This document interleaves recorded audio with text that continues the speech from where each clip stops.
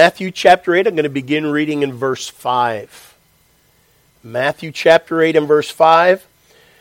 The Bible says, "And when Jesus was entered into Capernaum, there came unto him a centurion, beseeching him, and saying, Lord, my servant lieth at home sick of the palsy, grievously tormented. And Jesus said unto him, I will come and heal him. The centurion answered and said, Lord, I am not worthy that thou shouldest come under my roof, but speak the word only, and my servant shall be healed. For I am a man under authority, having soldiers under me. And I say to this man, Go, and he goeth, and to another, Come, and he cometh, and to my servant, Do this, and he doeth it. When Jesus heard it, he marveled, and said to them that followed, Verily I say unto you, I have not found so great faith, no, not in Israel. And I say unto you that many shall come from the east and west, and shall sit down with Abraham and Isaac and Jacob in the kingdom of heaven. But the children of the kingdom shall be cast out into outer darkness. There shall be weeping and gnashing of teeth. And Jesus said unto the centurion, Go thy way, and as thou hast believed, so be it done to thee. And his servant was healed in the self-same hour." May God bless his word. Please bow with me in prayer right now. Father, thank you so much. We just want to lift up to you some needs in our church, and there are many, but we think of Serena recently getting that surgery and recovering. We're grateful that she is on the mend. We're so grateful, Father, for those that have reached out and helped with meals and the blessing that it was to Serena. We just pray that you'd help her. We're grateful for the healing that you've already granted. We pray that you'd make a quick recovery. I also pray, Father, for Noreen with COVID and pray that she'd be healed soon enough to be back with us. Pray for Gail Lyden, Lord, recovering as well from shoulder surgery. And we just ask you to bless our time today. Minister so many people in our church, Father, with health needs. We lift them up to you. And we're grateful, Father, that you are aware of each and every situation and that you are tending, involved, and omnipotent in each situation. And Lord, we ask your blessing on the word today. Pray that our Savior would be magnified and that we would respond in faith to the Scriptures. And we ask your blessing in Jesus' precious name. Amen. You may be... All right, if you have your Bibles, please turn to 1 Corinthians chapter 11. 1 Corinthians chapter 11. Well, last Sunday we had Pastor Paul Connor from the PRBC, but the Sunday before that was Mother's Day. And I preached a message with a very unusual title, After Mom. And I think, it was Before Mom. Today's message is called After Mom. Okay? I'm doing a follow-up. Mother's Day message was Before Mom, Things Weren't Right. And please understand the context of that. That we were going back to Genesis chapter 2. Genesis chapter 1, as you know, is the days of creation. And then in chapter 2, goes back to the sixth day and lays out the events of when God created marriage, when God created man and woman. And it says in Genesis chapter 2:18, after he created everything up to the man, it says, And the Lord God said, It is not good that the man should be alone. I will make him an help meet or fit for him. And then in verse 19, he created the animal kingdom. And he brought the animals to Adam and he named them. And then it says in verse 20, Adam gave names to all the cattle. And at the end of verse 20, it says, But for Adam there was not found an help meet or fit for him.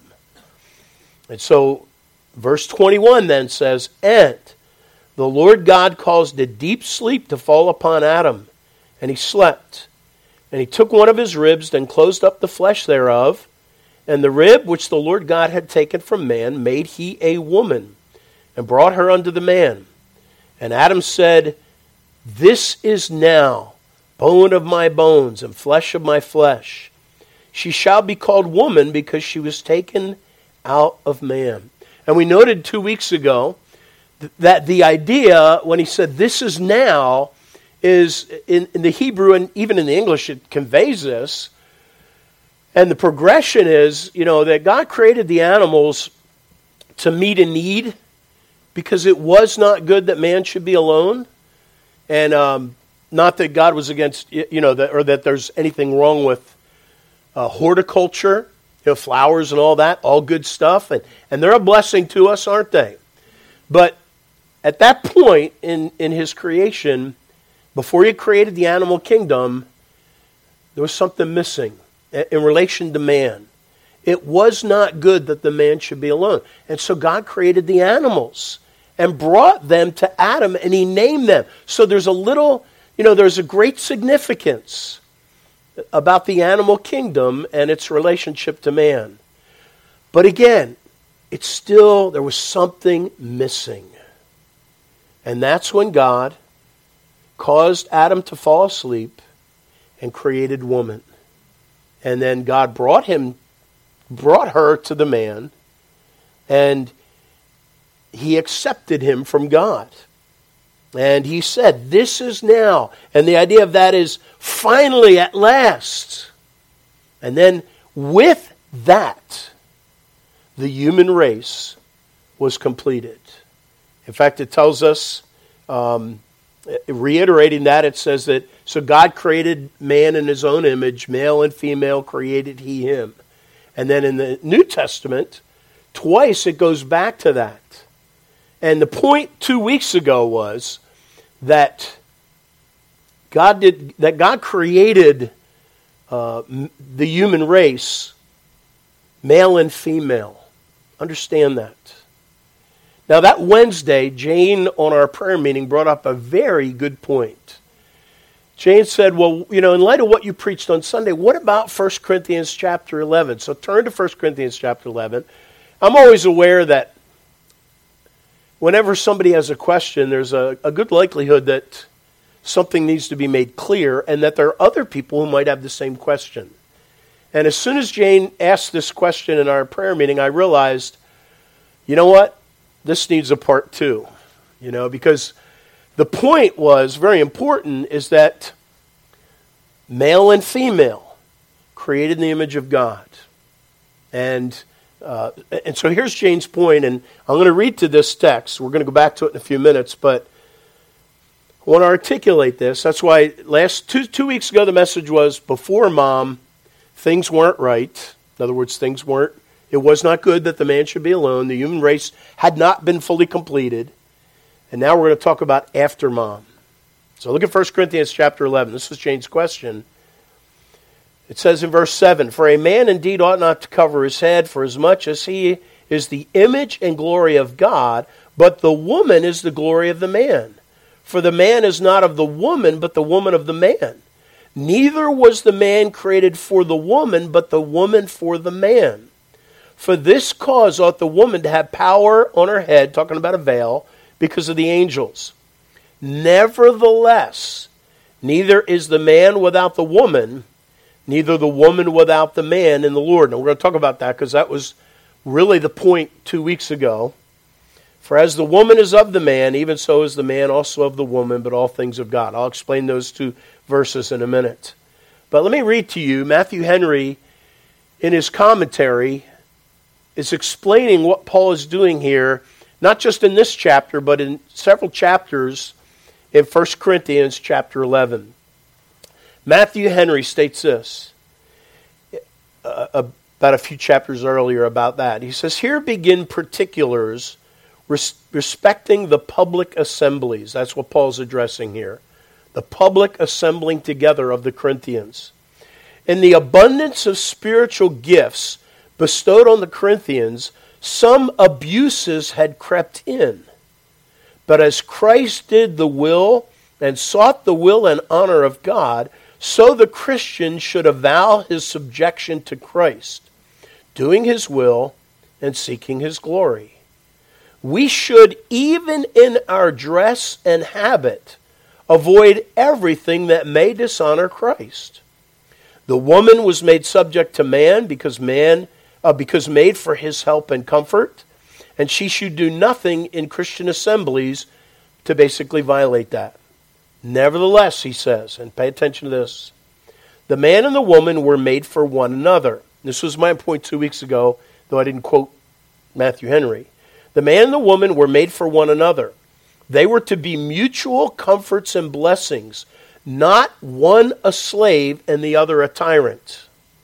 God has so settled matters, both in the kingdom of providence and that of grace, that the authority and subjection of each party should be for mutual help and benefit. So we're going to talk, because that's a very good point. What Jane was bringing out, I did not address 2 weeks ago.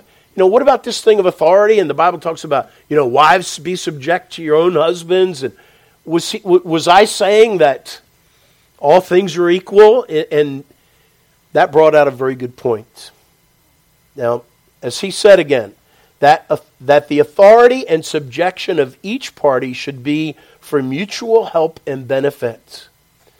So we're going to talk about the idea of authority. Let me give you the outline, and then we're just going to jump right in. We want to see 3 points in the next half hour. Number one, it's important that you and I understand the difference between authority and worth. And not many people understand that difference today, especially in a biblical context. So many people today, the feminist movement, think that and they don't understand, especially the Bible teaching about authority, and they think that it's saying that the women are worth less than men. And that's not saying that at all. So we must see the difference between authority and worth. Number two, we need to understand the distinction between function and nature. There's a great example of that in the Trinity. And then thirdly, we need to understand the purpose of authority. Those three things are critical if you're going to understand the Bible and some of the duties of different people, the genders, for example. So let's jump in. Take your Bible. I had you turn to 1 Corinthians 11. We're going to go back there. But go to Ephesians chapter 5. And there's several different verses. We could look at Colossians. We could go to 1 Peter chapter 3. But we're going to go to Ephesians chapter 5. It spells it out pretty clearly. And by the way, I want to warn you, these are controversial words. Very controversial in our day and age. You don't hear many preachers preaching on it, at least not with a revolt. So let's kind of back away for a minute. Can you all just kind of back or step away from your emotions for a minute? Okay, I don't want to have an uprising. Let's see, what does the Bible say? Now, if you think that I'm misrepresenting the Bible, then that you need to tell me that. But if you have a problem with what the Bible says, then who do you need to take it up with? The Lord, right? Okay, ready? You sure you're ready? Ephesians chapter 5 and verse 22. Ready? Wives, whoa. No, I can't mean that. This must be some twisted translation of the Greek word. Submit yourselves unto your own husbands. How archaic. Wait a minute, is that really what it says? By the way, some of you that have other versions, it's not going to be much different. Wives, submit yourselves unto your... All right, I'm just going to read it all and then take a deep breath, okay? Ephesians 5:22. Wives, submit yourselves unto your own husbands as unto the Lord, for the husband is the head of the wife. Even as Christ is the head of the church, and he is the Savior of the body. Therefore, As the church is subject unto Christ, so let the wives be to their own husbands in everything. What? I want to ask you something. And by the way, let's back up for a minute. I want to read to you a quote from Gleason Archer, who came out with a book called The Encyclopedia of Bible Difficulties. And this is in the preface. This is such an important point. It goes back to the very rudiments of Christianity. Two primary foundational points of Christianity is, number one, that there is a God, and number two, that he has made himself known to mankind. And by the way, I would add to that, in a way that we can comprehend. I mean, some people will say, okay, there's a God, and okay, he's made himself known in the Bible, but you know, the Bible could be interpreted a million different ways, so, you know, basically they're saying he really hasn't communicated in really any clear way that we can understand. Well, Christianity rejects that. And so, in this book of Bible difficulties, and by the way, it's a great book, Encyclopedia of Bible Difficulties by Dr. Gleason Archer. There's several books like this, but it's just a very thick book. And it addresses all those supposed contradictions in the Bible. It's amazing how many people will claim that there's contradictions in the Bible, but they never really study it out. Here's what he said in the preface. He said, no interpretation of Scripture is valid that is not based on careful exegesis. That is, on a wholehearted commitment to determining what the ancient author meant by the words he used. There's a difference between exegesis and eisegesis. Exegesis is, let's go in without any preconceived ideas, and let's discover what the original meaning, what the author meant. That's what he's saying. Eisegesis is what a lot of people do. They go into the Bible and read into it what they want it to say. And that's where you use proof texts. You can basically go to any verse that sounds like it's supporting what you say. But if you go in and with an honest, okay, what is this text saying and what did the author mean? You're not going to get a million different interpretations, folks. You know, it is amazing how historical Christianity, even with all the denominations that are out there, it's amazing how historically those that believe those two premises, that there is a God and he's made himself known to man, have basically interpreted the Scriptures consistently, especially in the major teachings of the Bible. There may be some minor differences in things, but the fundamentals, the key doctrines of Christianity have basically, folks, you look at the historical roots of the Methodists, Presbyterians, Congregationalists, Baptists. It's amazing how many, they basically believe the same thing historically. Now, some of them have gone way astray. Even Baptists. A lot of American Baptists, they don't even believe the Bible anymore. So, no interpretation of Scripture is valid that's not based on a careful exegesis. So, and by the way, we are going into the Bible believing that God has spoken through the Bible. So, let's read now and look at Ephesians chapter 5 and verse 22. Wives, submit yourselves unto your own husbands as unto the Lord. Do you have a problem with that text? I'll tell you, many people do. Many people would say, that, you know what, that's just Paul. Paul was a male chauvinist. I remember having a lady tell me that. A believer, a lady. She's not young anymore. Well, she's with the Lord now, but she was older when I first started pastoring. She grew up in a Bible-believing home. She knew Scripture after Scripture, and she said she did not like Paul. She believed Paul was a male chauvinist. If Paul was a male chauvinist, and what we see here in Ephesians and Colossians, and by the way, Peter said the same thing in 1 Peter 3 that Paul says here. So Peter was also a male chauvinist. And you know what? If their prejudices, their misogyny, hatred of woman is being seen here, then God has not really spoken. I want to ask you a question. Could it be that people have so misunderstood authority that they think that anyone that is under authority is worth less than someone that is in authority? And I'm convinced that's what it is, folks. There's so many people that are offended by having to submit to any authority. And if it's male over female, husband and wife, it's amazing how many people write this off. I want to challenge you.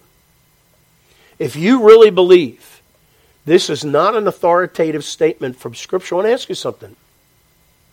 Are you going to heaven? Absolutely. Why are you going to heaven?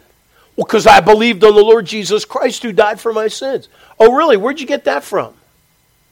Well, I got it from the Bible. Oh, wait a minute.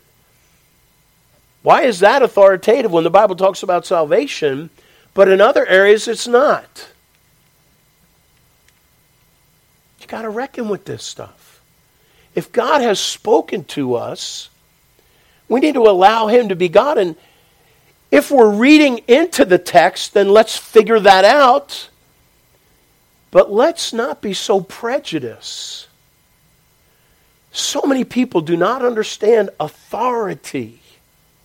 And they don't make a difference or distinction between authority and worth. So let's go now to Matthew chapter 8. Matthew chapter 8. And this is a realm of authority. This is someone that was in authority. And this centurion, and by the way, that was a Roman soldier, who came to Jesus because his servant was sick. And so, in fact, if you look at Matthew chapter 8,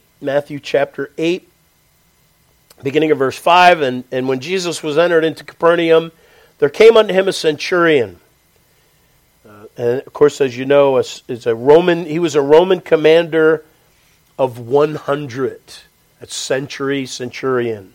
So this was a man that had 100 people under him.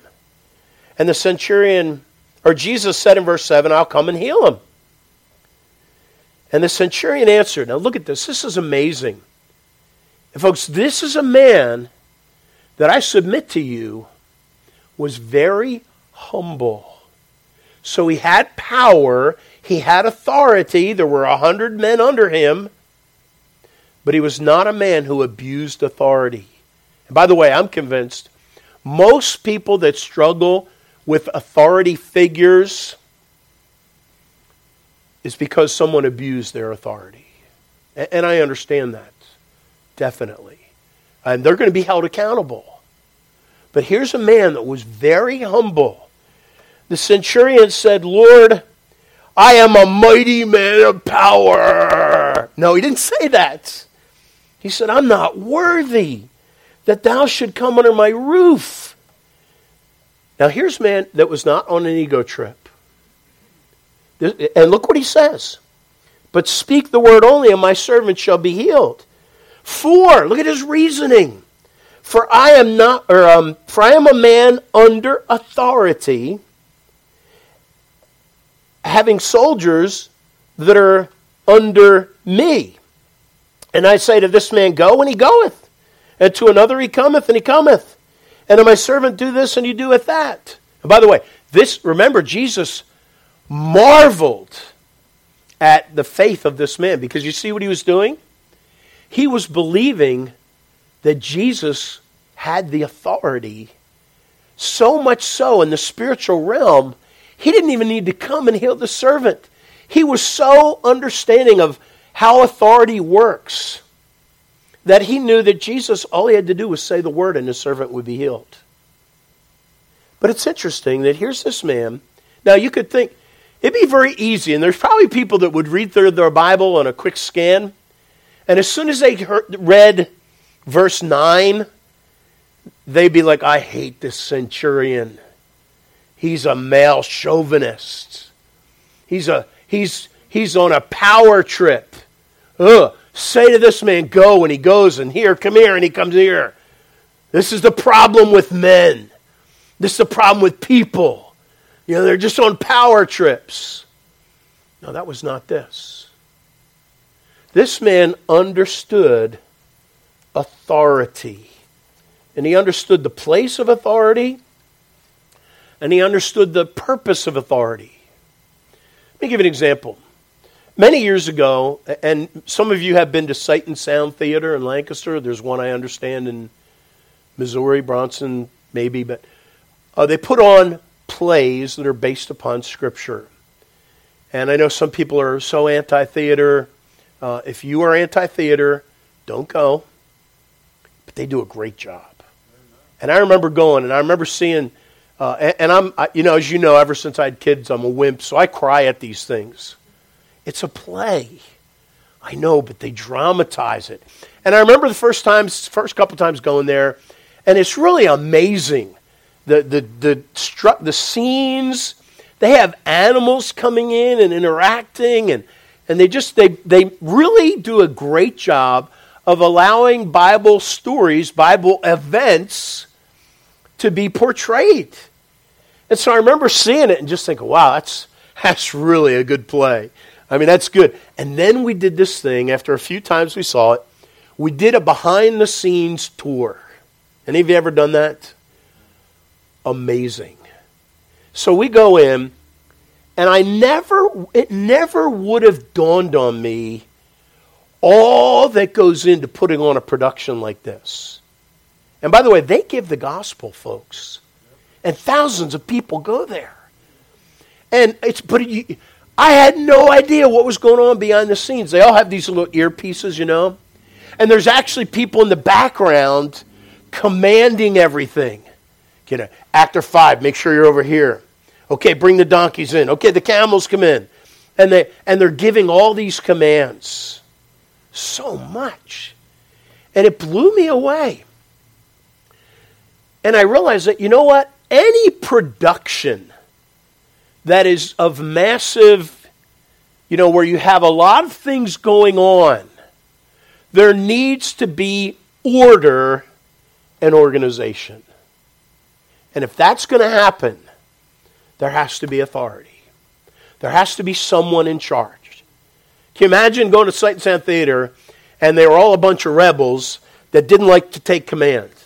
And even the horses. Okay, bring the horses in. Yeah, we don't want to go. Just imagine if all the different actors didn't want anyone telling them what to do. Like, okay, now it's your turn. You don't tell me what to do. Imagine how it would just be so disorganized.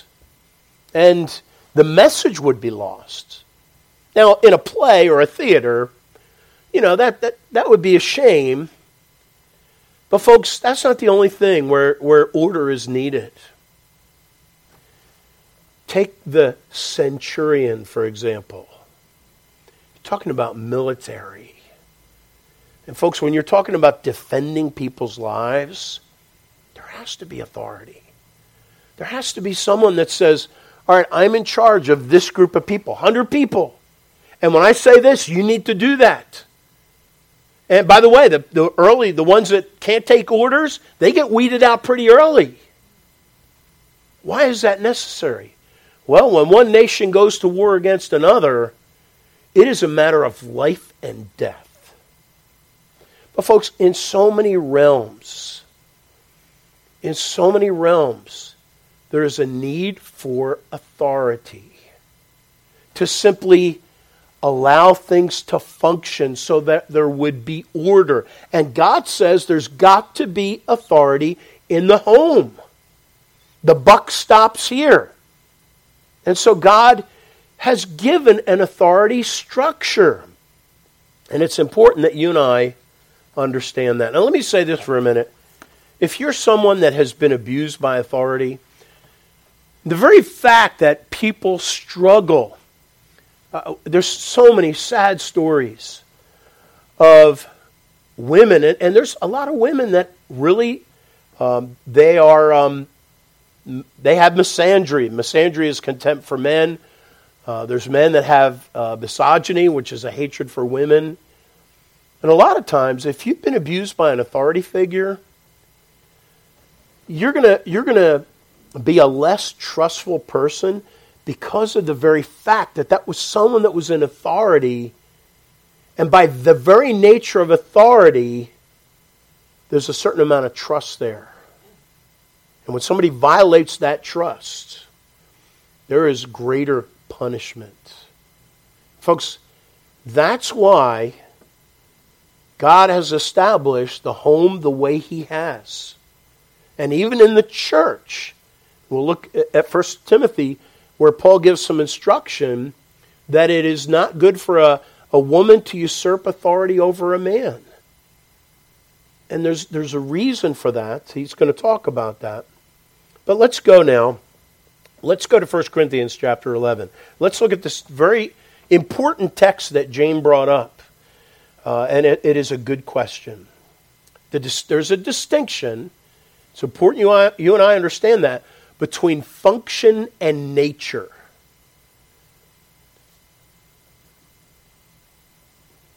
Look at 1 Corinthians 11, verse 7.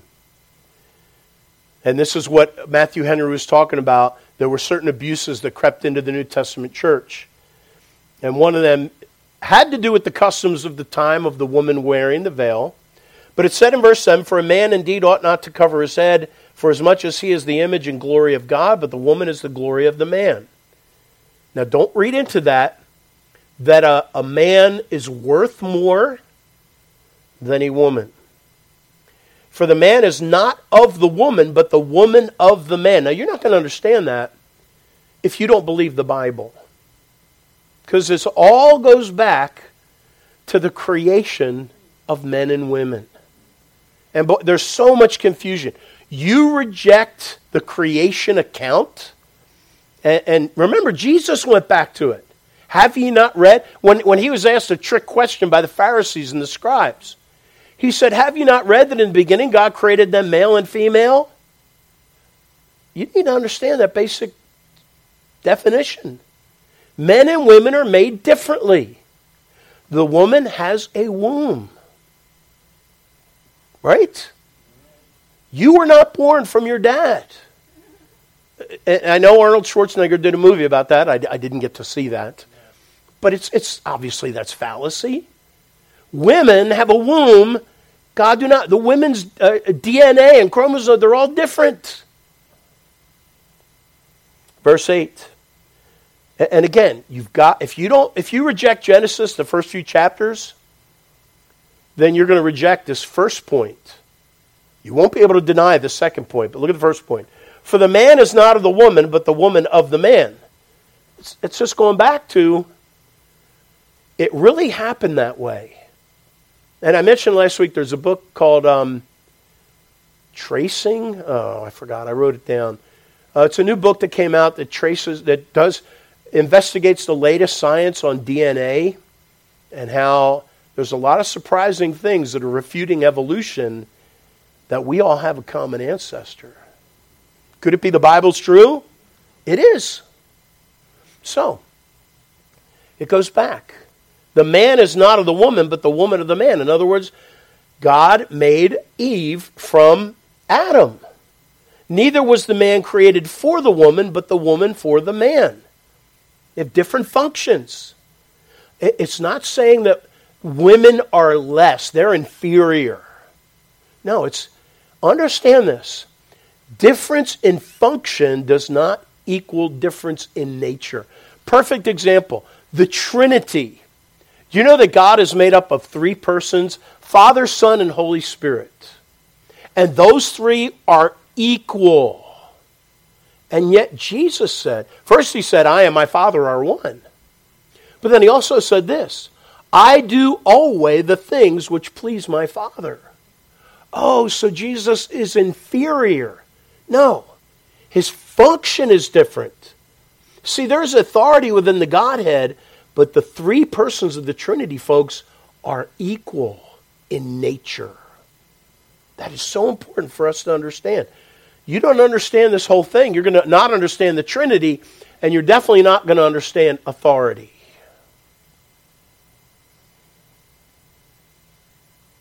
Again, verse 11, nevertheless, neither is the man, or let me back up. Verse 8, for the man is not of the woman, but the woman of the man. In other words, Eve was created out of man, but now look at 9. Neither was the man created for the woman, but the woman for the man.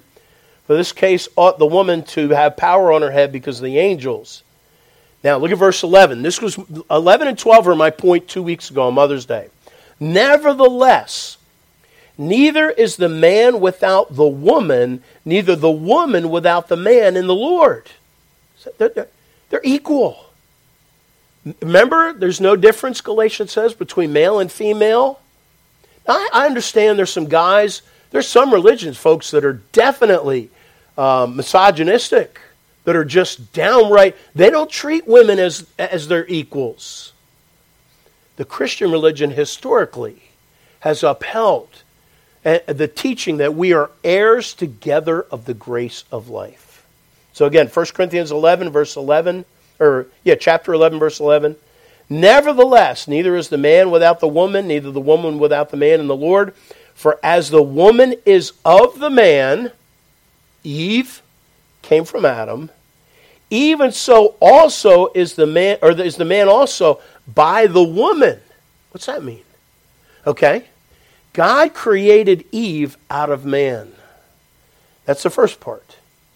But man is also by the woman. Guess what? Every man that came after Eve came from the woman. Right?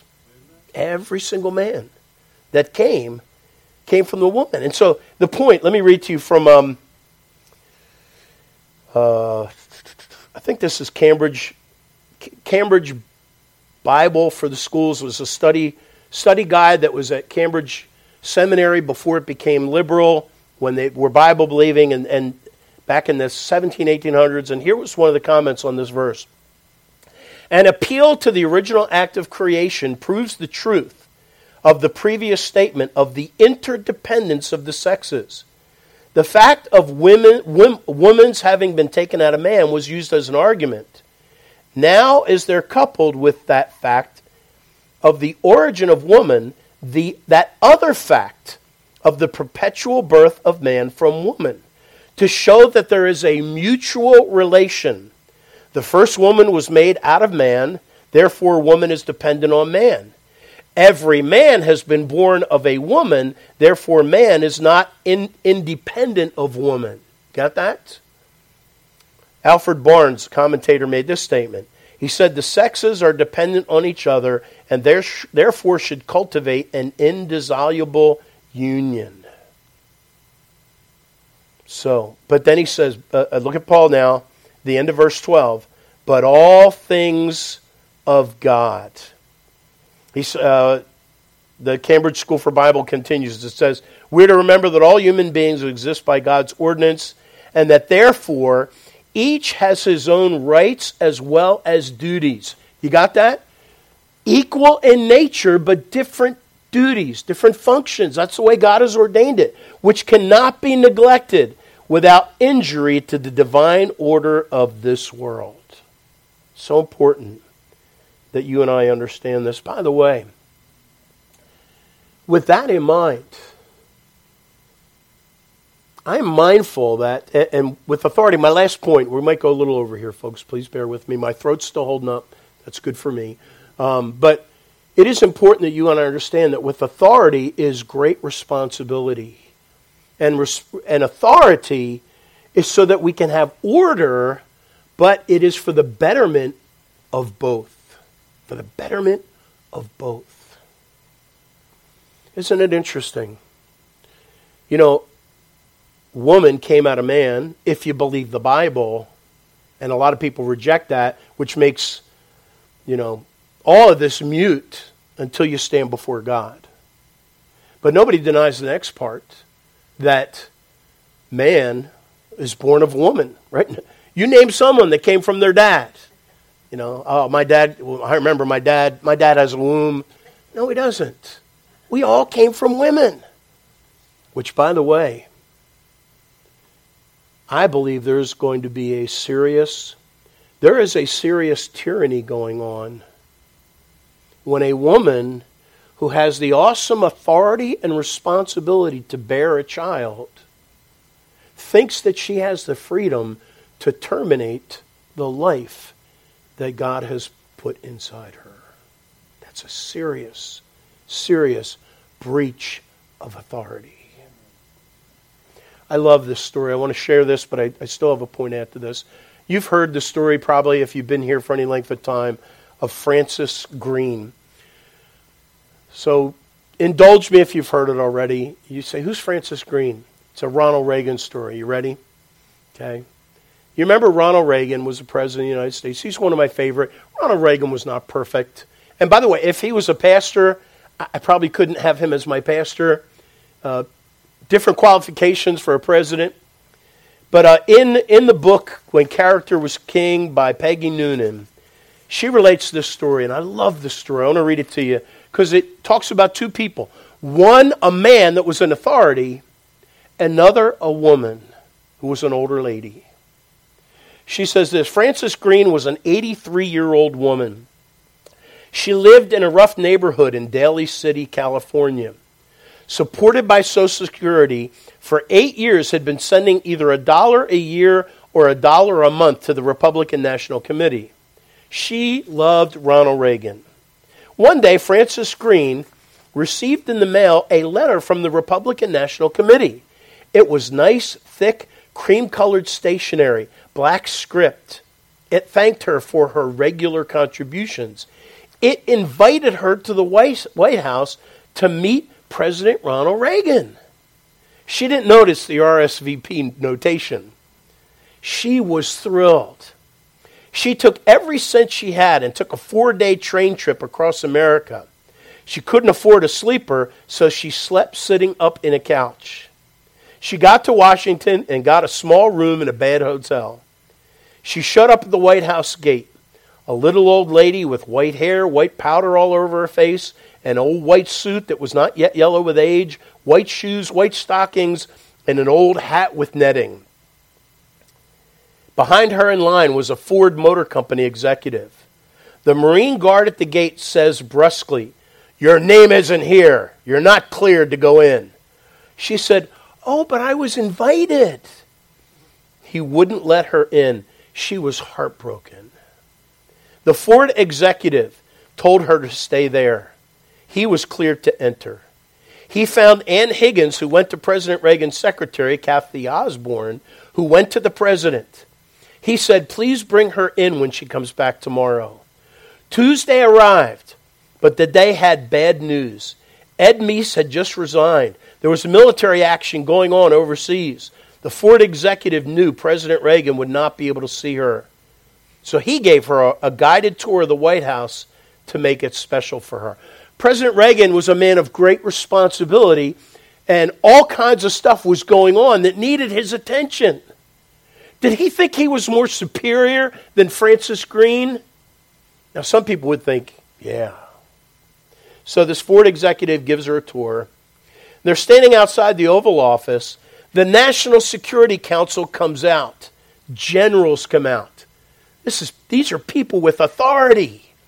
The Ford executive peered in. Reagan gestured to him. Francis Green walked into the Oval Office. He knows Mrs. Green is a little old lady all by herself in the world. She's no one, with nothing to give him.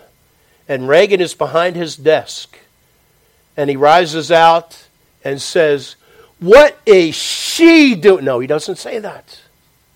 He says, "Francis, those darn computers, they fouled up again. If I had known you were coming, I would have come out here to get you myself."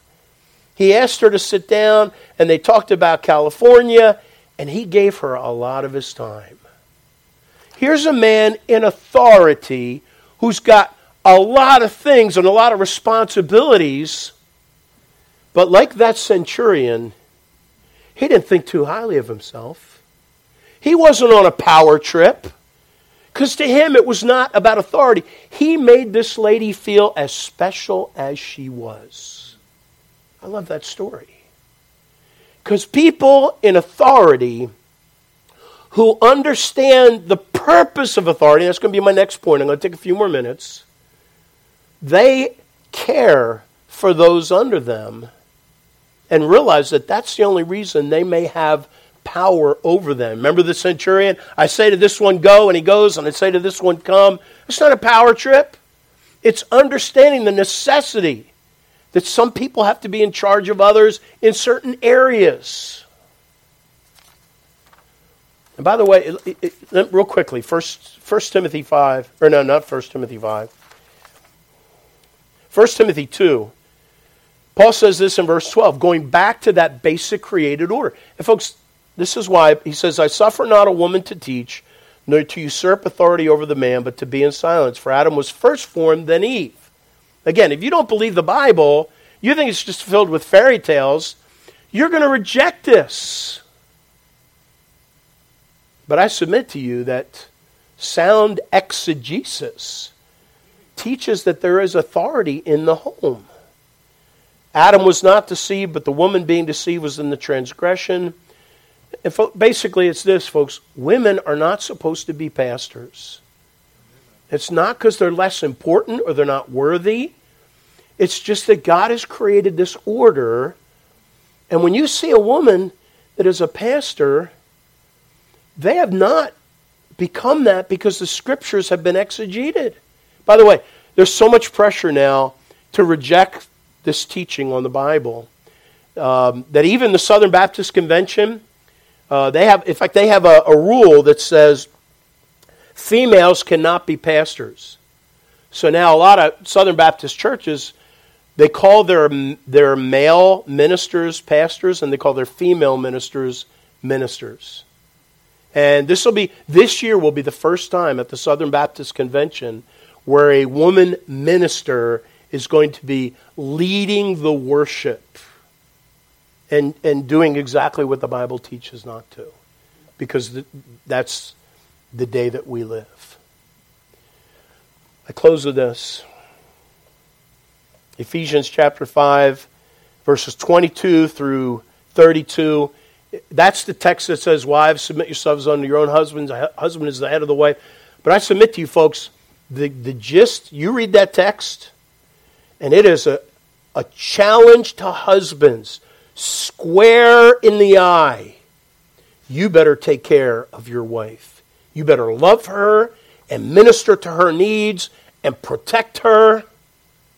And it uses it claiming that the husband and wife relationship is to be a picture of the church. We are the bride of Christ to our groom, Jesus Christ. It's the picture. And yet there is a great pressure today to reject not just authority, but family as God has ordained it. It is so sad. Some of you know I like Ray Comfort, and especially his evangelism tactics. I'm convinced he understands the proper place of the law. It's to be used as an evangelistic tool. The law doesn't save anyone. It just condemns us. It is a schoolmaster to bring us to faith. And he shared on, he had a YouTube thing years ago called The Comfort Zone. And he shared something that I could so relate to. He's an itinerant evangelist. And as he started becoming an evangelist and people wanted to have him, they'd call him up to try to get him to come and preach at their church. And he would say things like, "Oh, I can't do that time. I got to spend time with my family that time." And it seemed like no matter who he talked to, if he said, "Oh no, I've gotten a speaking engagement," then it was accepted. Oh, okay, then let's shift the dates. Or, "Oh no, I can't. I got a business. I got something business with the ministry to do there. Okay, let's change the dates." But whenever he said, "No, I've scheduled to spend time with my family," it was like people, "Oh, okay, then you're available." And I've had that too. So eventually he just had to say, "Oh, you know what? I'm not available." That's what he said. And I appreciate that. It's amazing how family is negated today. Some of you know I have Friday as my family day. And there have been people over the years that have looked at that like, well, I'm going to call Pastor on Friday because I know this is his day off. He's busy Monday, Tuesday. He's ministering to church people. Friday, family day. Oh, he's available. No. And I know, I understand if you've not been in ministry, you're not going to understand the demands upon a minister for family. That's why there's a real well-known preacher who's very up in age. He's had a very successful TV ministry, and I love the guy's preaching. He was a part of a very large Baptist church in Atlanta, Georgia. And his church doctrinal statement had what many of ours do, that if the pastor is ever divorced, he has to step down from the ministry. See, there's certain responsibilities with authority. And I will tell you now, I think our Constitution says something like that. But if my wife ever leaves me, and here's what happened. His wife left him. They were going to file for divorce. And they loved this pastor so much they didn't want him to step down. And so they had a business meeting and they voted, forget the Constitution, we want you to stay. And it's very sad. Someone in a position of authority has greater responsibility. And finally, this thing dragged on for a long time. And finally, in the divorce, when they finally finalized it, his wife said this about her husband. And if I mention his name, some of you might be shocked because he's a very beloved Baptist pastor who's in touch. And his wife said this, he had his priorities and I was not one of them. And you know what, to me, that is one of the most reproachful, shame on him.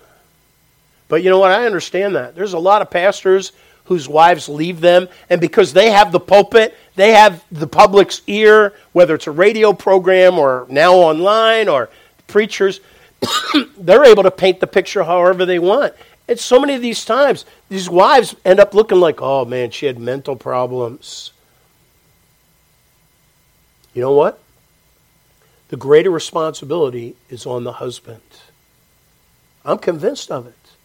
Men, we have to invest ourselves. Authority is not, and if by the way, if you're a husband and you're a young man getting ready to get married and you're like, I can't wait to have a woman where I can say go and she goes and come and she goes. You don't understand authority. That is not what authority's for. It is so that you and I can care for and protect and minister and someday answer. Because the buck stops here. You understand that? Again, I know this message probably going to be one of the least popular messages. Instead of 2 YouTube views, we're going to have 0 YouTube views, But here's the point. The Bible has spoken. And yes, there is a difference in function and duties. But no, folks, male, female, equal. And both for the other's benefits. Let's pray. Father, thank you for your word. Lord, help us. I'm so grateful for Jane bringing out that point, Father, on Wednesday a week ago. And I just pray, Father, that you'd help. I know that many do not understand authority. Many people are buying into the feminism and the rhetoric and the narrative of the day. And it just seems so offensive to them because they do not understand authority and the purpose of it. And I pray, Father, that you'd help them to understand. I pray you'd help men to step up to the plate and be the spiritual leaders, understand that they do bear greater responsibility, not for the purpose of power or self, all about self, Father, but that we are servants and that you will someday require great things of us.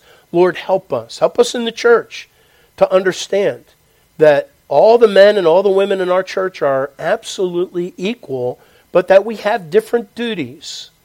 And that is not a slam on anyone. Lord, help us to think biblically. And we'll thank you. We pray in Jesus' name.